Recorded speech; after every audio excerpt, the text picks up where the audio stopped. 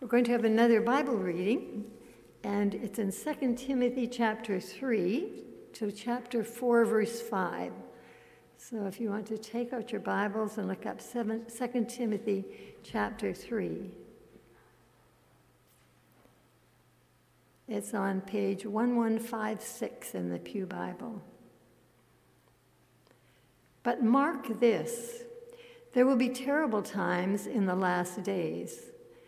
People will be lovers of themselves, lovers of money, boastful, proud, abusive, disobedient to their parents, ungrateful, unholy, without love, unforgiving, slanderous, without self-control, brutal, not lovers of the good, treacherous, rash, conceited, lovers of pleasure rather than lovers of God, having a form of godliness but denying its power. Have nothing to do with such people. They are the kind who worm their way into homes and gain control over gullible women, who are loaded down with sins and are swayed by all kinds of evil desires, always learning, but never able to come to knowledge of the truth. Just as Jannes and Jambres opposed Moses, so also these teachers oppose the truth. They are men of depraved minds who, as far as the faith is concerned, are rejected. But they will not get very far, because as in the case of those men, their folly will be clear to everyone. You, however, know all about my teaching, my way of life, my purpose, faith, patience, love, endurance, persecution, sufferings, what kinds of things happened to me in Antioch, Iconium, and Lystra, the persecutions I endured. Yet the Lord rescued me from all of them. In fact, everyone who wants to live a godly life in Christ Jesus will be persecuted, while evildoers and impostors will go from bad to worse, deceiving and being deceived. But as for you, continue in what you have learned and have become convinced of, because you know those from whom you learned it, and how from infancy you have known the Holy Scriptures, which are able to make you wise for salvation through faith in Christ Jesus. All Scripture is God-breathed and is useful for teaching, rebuking, correcting, and training in righteousness, so that the servant of God may be thoroughly equipped for every good work. Chapter 4. In the presence of God and of Christ Jesus, who will judge the living and the dead, and in view of his appearing and his kingdom, I give you this charge. Preach the word. Be prepared in season and out of season. Correct, rebuke, and encourage, with great patience and careful instruction. For the time will come when people will not put up with sound doctrine. Instead, to suit their own desires, they will gather around them a great number of teachers to say what their itching ears want to hear. They will turn their ears away from truth and turn aside to myths. But you keep your head in all situations. Endure hardship. Do the work of an evangelist. Discharge all the duties of your ministry. And may God bless his word to each one of us. Thank you, Eunice. You may have noticed that living as a Christian these days is not so easy. It's certainly not easy to raise a Christian family, and it's not likely to get any easier in the future. If I read my Bible correctly, and especially the New Testament, it promises to get harder still. Constantly, we're bombarded with messages that we deserve more and better. It's good to finally focus on ourselves.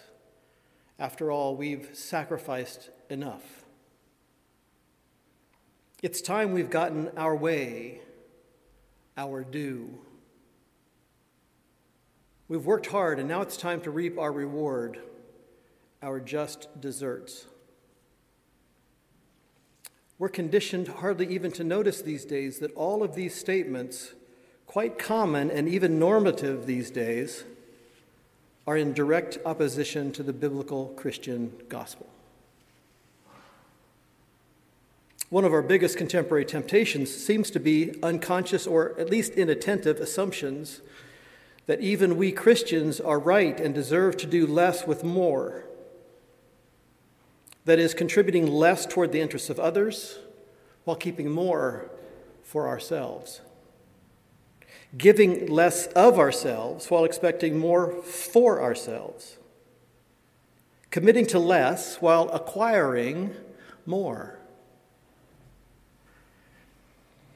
These incessant messages in our world by which we and our children, and for sure our children's children, are going to be bombarded, they eventually have their effect and their influence.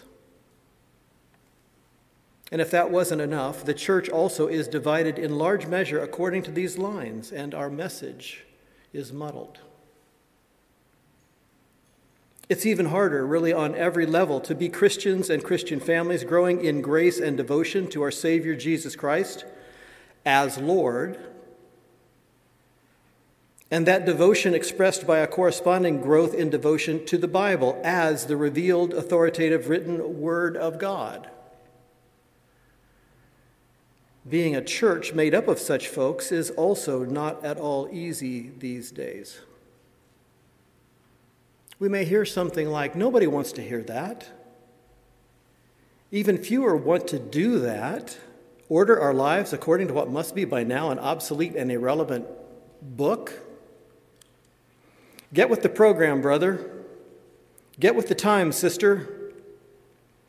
Either that or be left behind by those jumping on the post-Christian, post-church, post-gospel, post-heaven, post-hell, post-God bandwagon.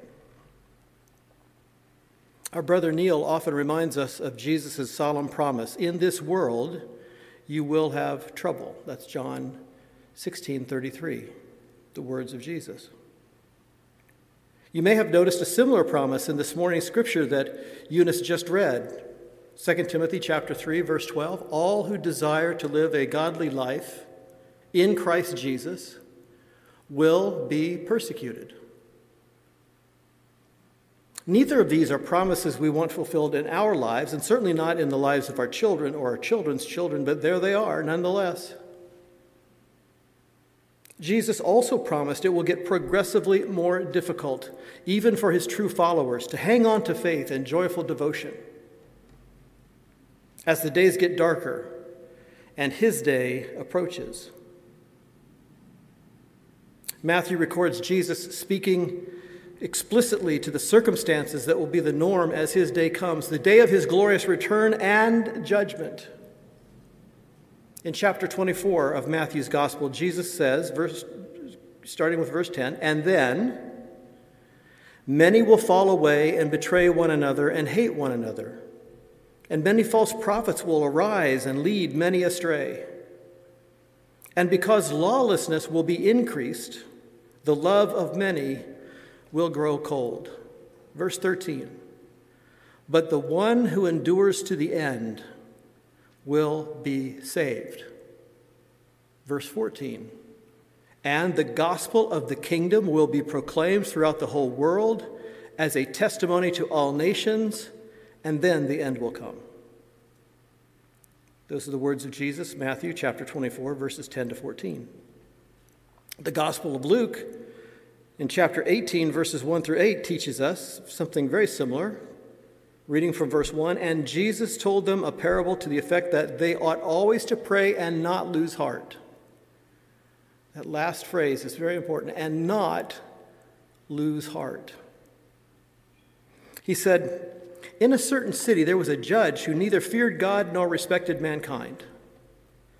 And there was a widow in that city who kept coming to him and saying, give me justice against my adversary. For a while he refused, but afterward he said to himself, though I neither fear God nor respect humankind, Yet because this widow keeps bothering me, I will give her justice, so that she will not beat me down by her continual coming." And the Lord Jesus said, "Hear what the unrighteous judge says? And will not God give justice to his elect, who cry to him day and night? Will he delay long over them? I tell you, he will give justice to them speedily. Nevertheless, when the Son of Man comes, will he find faith on the earth?"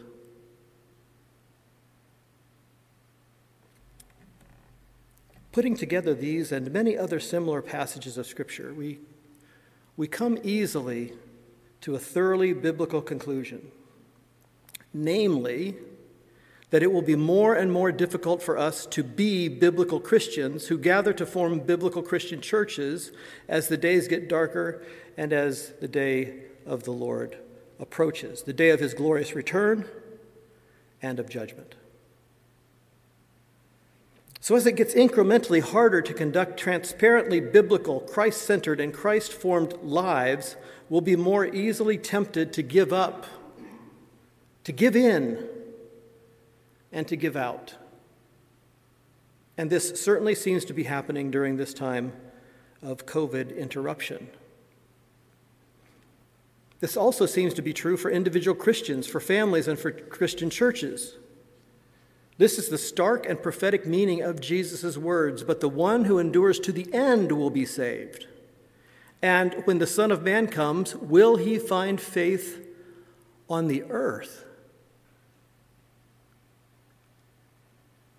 One of the many aspects of this that I did not anticipate is that Christians within churches and church to church could turn against each other. If not in open conflict, then in mistrust, in acrimony, in estrangement, in suspicion, in frustration, and in division, not over doctrine, but over politics and politicians, over COVID and COVID policies, over vaccines or not vaccines. So again, the church's message is muddled. Now, that hasn't happened only recently. It's been that way for centuries on some level, but it's gotten worse, I think. And I don't want to be the harbinger of bad and scary news, but if we can't navigate this, if we can't endure what's going on these days, we have no chance to endure to the end.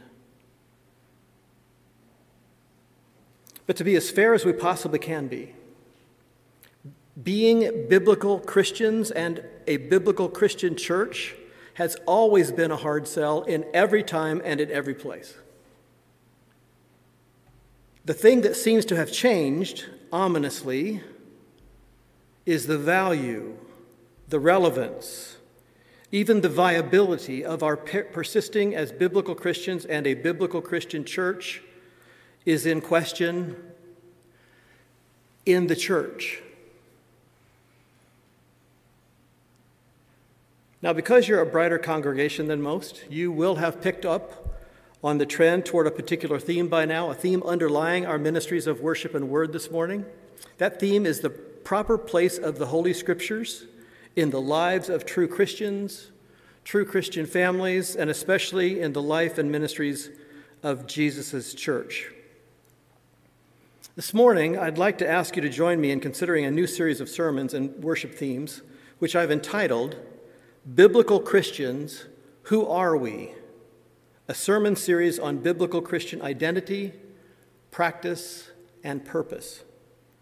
And this morning, part 1A is entitled, We Are Grace-Gifted Bible People.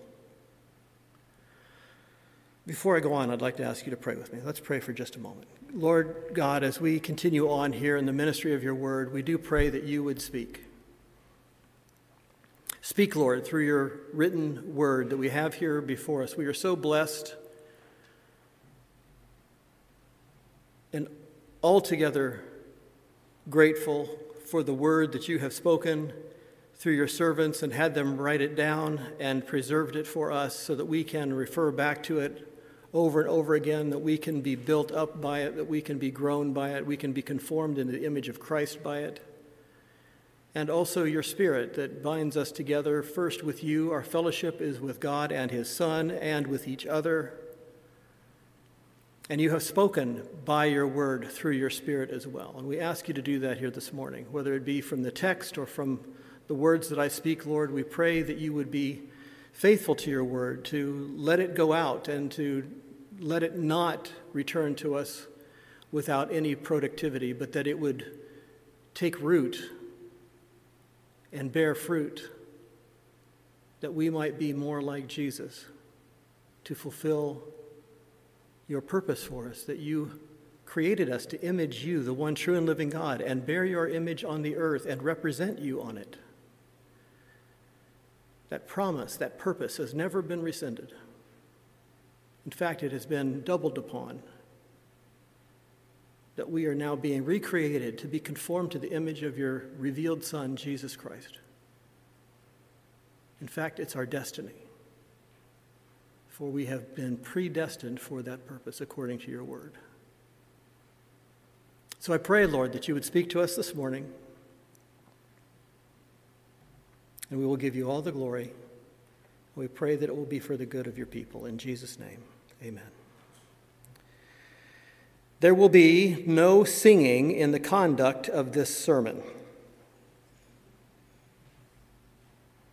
Yet another problem of having a fantastic associate pastor who could sing too. Come on, you know. I do bring lyrics of a song, though. Those of a certain age will remember the so-called supergroup, Supertramp. My favorite Supertramp song, one of two, is the Logical Song. It goes like this. I've abbreviated it a little bit, but it goes like this. When I was young, it seemed that life was so wonderful, a miracle. Oh, it was beautiful, magical. And all the birds in the trees, well, they'd be singing so happily, so joyfully, playfully watching me. But then they sent me away to teach me how to be sensible, logical, responsible and practical.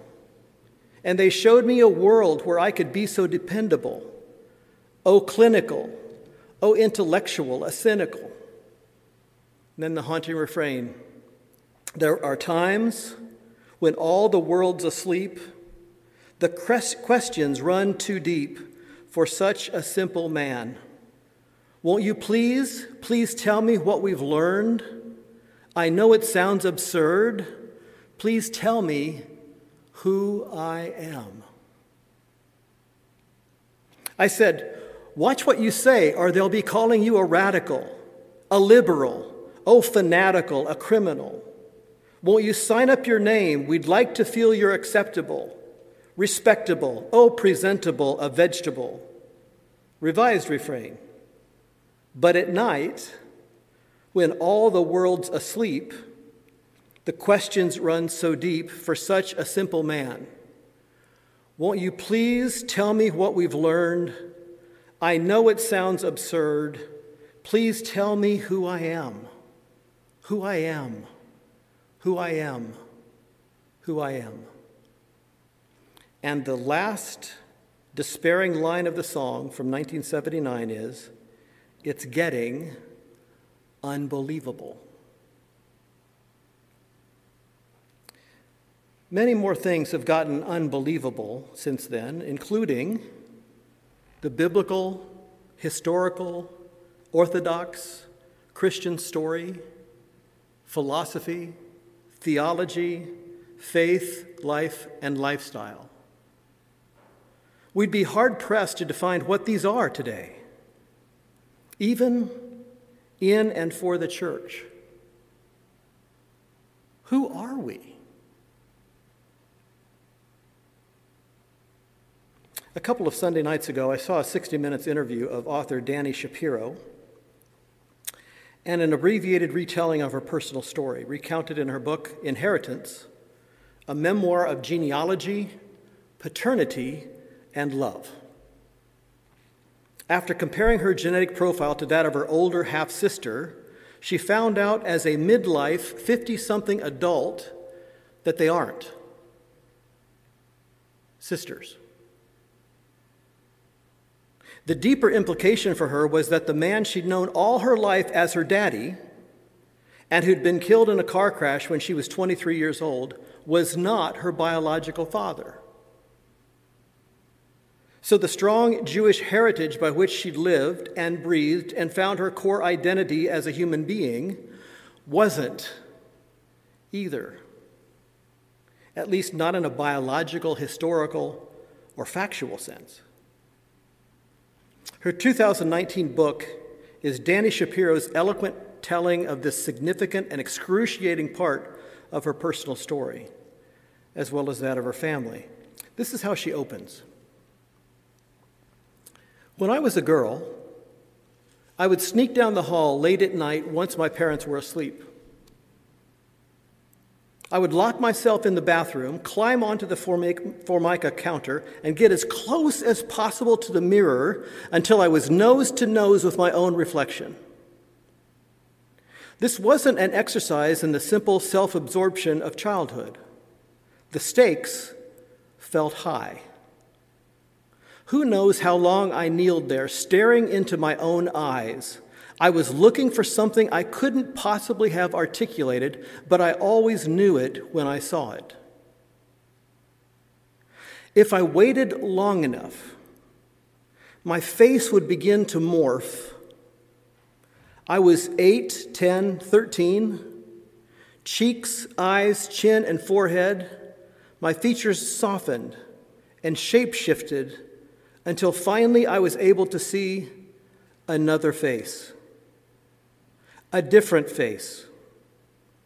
What seemed to me a truer face just beyond my own. My features softened and shape-shifted until finally I was able to see another face, a different face, what seemed to me to be a truer face just beyond my own. Friends, this is something like I hope for us from our new sermon series. But we won't be looking into the mirror of our own reflections. We'll be looking into the mirror of God's Word, illumined by God's Spirit, to see who He's creating, or perhaps even recreating us to be, in the very image of God's Son. The first step, or the first building block, or the first stop in this renewed or perhaps reiterated sense of our biblical Christian identity, practice, and purpose is accepting the clear and historically orthodox Christian teaching that we are grace-gifted Bible people. Every word of that phrase is essential. We are grace-gifted Bible people. So what I hope we'll see in our biblical text, you've already seen as our central truth that I made reference to earlier in our service. Here it is. Since you've got it there in front of you, I'll just read it one time. The 66 books of Christian Scripture, Genesis to Revelation, illumined by the Holy Spirit and informed by church history, forms the authoritative basis of our Christian faith and practice. By God's sovereign and saving grace, and therefore our identity in Christ. This is precisely where the Holy Spirit goes as he closes his second letter of Paul to young Pastor Timothy of the church at Ephesus. Some scholars even suggest this ought to be understood as Paul's third letter to Timothy, 1 Timothy being the first that he wrote clearly before 2 Timothy. The book that we have now of Ephesians to Pastor Timothy and his church, probably written between them. And then 2 Timothy that was written clearly as Paul came to the end of his ministry and his life. Fairly late in my preparations for this morning, I felt like I needed to back up and take a bit of a smaller bite from the text, especially with the additional time I took to introduce the sermon series here at the top. So I split this sermon into two parts, part 1B next week, so that means shorter this week, hopefully. Let's give some brief but dedicated attention to verses 10 through 15. I'm in 2 Timothy chapter 3, and we'll concern ourselves this morning primarily with verses 10 through 15, where the Holy Spirit speaks through Paul, both gently and boldly, to young Pastor Timothy and to us, by the way, to remember and not forget what's of first importance to a living Christian faith, namely, the authoritative source of our common faith and hope in Jesus Christ, and from whom we received such a confident faith. Now, the first thing that I'd like for us to process this morning, we might call it our first major truth from the Bible, is this. It's number one. We'll see it here in verses 10 through 11. Grace-gifted Bible people. Grace-gifted Bible people understand and accept. Those two things are very important. Understand and accept that we have become the stewards of the biblical Christian faith and practice that we have received. Grace-gifted Bible people understand and accept that we have become the stewards of the biblical Christian faith and practice that we have received. Let's look at verses 10 and 11.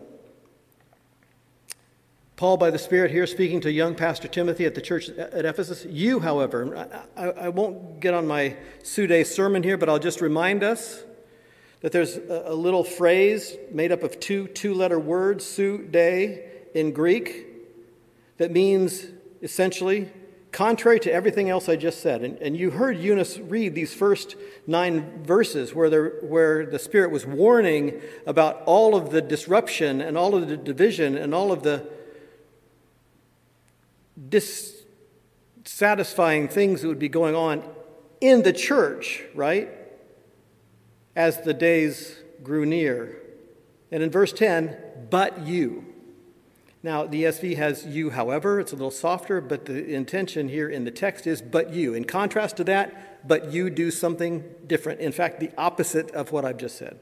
You, however, Timothy, have followed my teaching, my conduct, my aim in life, my faith, my patience, my love, my steadfastness, my persecutions and sufferings that happened to me at Antioch, at Iconium, and at Lystra, which persecutions I endured, yet from them all the Lord rescued me. And I just want us to get this as we continue on. I want us to get that there's a contrast that's being drawn here, a clear, stark contrast between what some people are doing and how things are going in some places and indeed in some churches in the latter days. Timothy's model is the opposite of that, and it's against the grain. It's against the flow. He is the literal salmon going upstream, hopping over the barriers. Grace-gifted Bible people understand and accept that we have become the stewards of the biblical Christian faith and practice that we have received. Paul gave to Timothy what had been given to him by the Holy Spirit. It was then up to Timothy to give to whomever the Holy Spirit was drawing to God in Christ Jesus there in Ephesus what had been given to him. And that pattern continues all the way to us in the year 2022 at Bethesda Church in Winnipeg, Manitoba. There is a holy chain of custody that runs from the Old Testament law through the writings and the prophets, through the New Testament Gospels, the Acts, the letters, and the Apocalypse, and through centuries of gospel preaching and Bible teaching right up to our time and place. And we have now become, Bethesda, the stewards of biblical Christianity. Not only us, but certainly us in part. It's not altogether up to us, but it is in some part up to us. just as surely as it was up in some part to young Pastor Timothy and the church at Ephesus. How have we done? How are we doing? How will we do? The question of the biblical Christian faith has never been, listen to me, the question of the biblical Christian faith has never been, how many people can we gather together in one place and call it church? Never. The question of the biblical Christian faith has been and will always be, how faithfully are we stewarding the biblical Christian gospel in our time and place?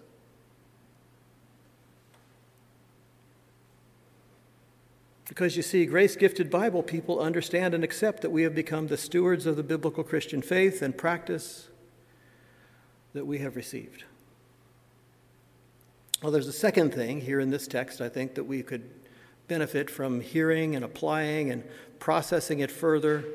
How does this further apply to us? How does this answer the question, who are we as biblical Christians? Number two is this: grace-gifted Bible people also understand and accept that we will incur costs for our faith and practice. Grace-gifted Bible people also understand and accept that we will incur costs for our faith and practice, some small, some great, yet we do not give up hope. Verses 11 through 13, it's overlapping a little bit. But from verse 11, my persecutions and sufferings that happened to me at Antioch, and he's talking about Timothy following and sharing his persecutions and sufferings that happened to him at Antioch, at Iconium, and at Lystra, which persecutions I endured, yet from them all the Lord rescued me. Indeed, here's the verse, the promise, all who desire to live a godly life in Christ Jesus will be persecuted, while evil people and impostors go on from bad to worse, deceiving and being deceived. We do no one any good, least of all ourselves and our loved ones, to soft sell the Christian faith and life as a self-improvement or a self-help or even a group talk therapy course. If you're wondering what any of those things are, please see Dr. Ian Mogilewski, and he'll set you on the proper biblical Christian path and away from those pretenders to faith. But to be honest, these broadly describe much of the so-called Christianity we find out there in the world, and I emphasize in the world, and church today, and especially on TV. There's even a name for it. You look it up. Moralistic, therapeutic deism. Moralistic, therapeutic deism. And while it uses many of the same Christianese terms and sounds like kind of the real thing, it bears little resemblance to biblical Christianity. Now, such approaches might well work in the short term to help people feel better or better about themselves, but they will not stand real challenges, real suffering, or real persecution, because such faith isn't. And it will be exposed as inadequate to save or to stand. We also do no one any good to practice a Christian religion as one among many equally valid options that we and our children and our children's children could choose from. If from the beginning that had been what Christianity was, merely a new religion among other religions, it wouldn't have made it out of the first century. No, the true Christian faith and life promises eternal life through faith in Jesus Christ, but not an easy life. In fact, the promise is of a hard life compared to other people. How are we doing? How have we done? How will we do? I hear Jesus. But when the Son of Man comes, will he find faith on the earth? Those who endure to the end will be saved. Because you see, grace-gifted Bible people also understand and accept that we will bear costs for our faith and practice. Some small, some great, yet we do not give up hope. Finally, our third and last truth from this text that I think we could benefit from chewing on a bit is this. Grace-gifted Bible people understand and accept that the most good, the most right, the most true, and the most loving thing we could ever do, and most of all in our own families, is to hand down our true and living biblical Christian faith to those Jesus entrusts to us. This is perhaps the most difficult truth of all from our sermon this morning, as well as perhaps all the sermons in this series. And we'll come back to it. It's difficult because it puts the onus on each and every one of us biblical Christians, and not just the gospel preachers and not just the Bible teachers. But this is also the very point at which we'll receive the most opposition, certainly from without and quite likely also from within. That handing down the biblical Christian faith, full of faith and hope without wavering, is the most good, right, true, and loving thing we can do. Many, perhaps most, believe that's the least good, the least right, the least true, the least loving thing we could do. Because the most good, the most right, the most true, and the most loving thing we could do, according to them, is to believe whatever they believe. And to love and live as they love and live. Or, short of that, just leaving them alone to do what they want. Now, there's nothing in the biblical Christian faith, nothing in the Bible, and nothing in the fruit of the Spirit that require or even allow for us to beat people over their proverbial heads with the Bible, or to harangue them constantly with our version of the gospel. We must love, and we've missed that terribly. We are indebted, however, to the one who saved us to give a good testimony for the hope that is within us. If indeed we have persevered and preserved our hope in Jesus Christ. This is the biblical Christian line of succession. One person to the next, especially parents to children, and one generation to the next in the church. It's not only how the biblical Christian faith and life has survived through the centuries, it's how it will thrive even today. It's how it will thrive today. Truly, the only question for us here at Bethesda is this: will we pass on the biblical Christian faith and life to those who will succeed us? Or will we allow this line of succession to die out? Will we be part of its resurgence? Or will we be part of putting it to bed? Because you see, grace-gifted Bible people understand and accept that the most good, the most right, the most true, and the most loving thing we could ever do, and most of all in our own families, is to hand down our true and living biblical Christian faith to those Jesus entrusts to us. Now, I have a bit of a confession to make as we close. I've been holding out on you just a bit. There's another few verses that tie this whole thing together and make perfect sense. And they come in the first chapter of 2 Timothy. So please turn there with me. It's just probably one page back.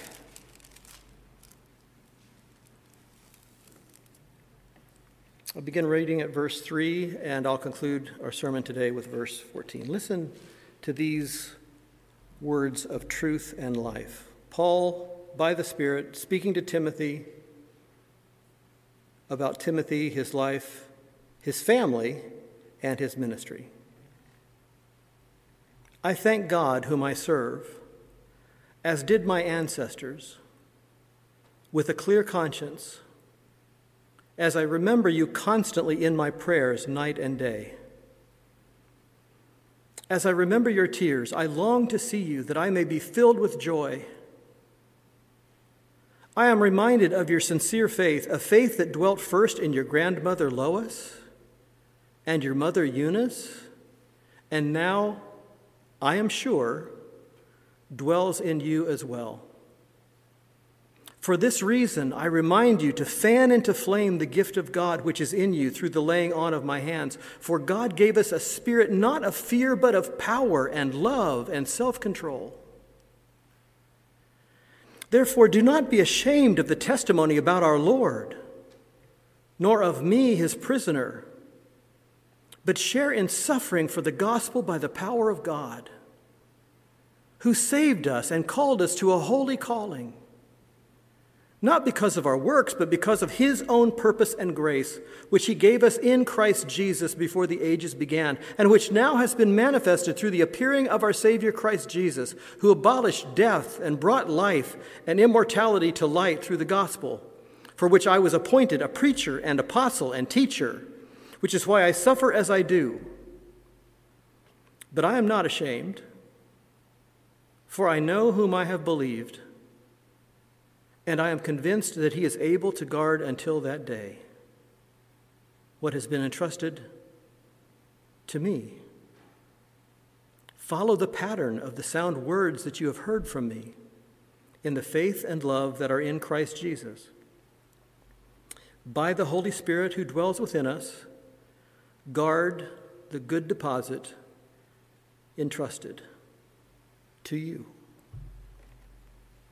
to us. Let's pray together.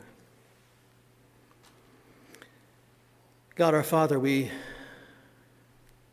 come humbly before you once again,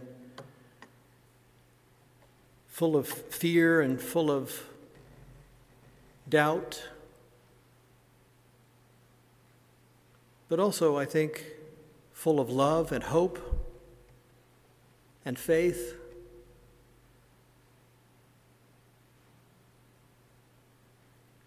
But as I said earlier, our message is mumbled. It's also in many ways muzzled.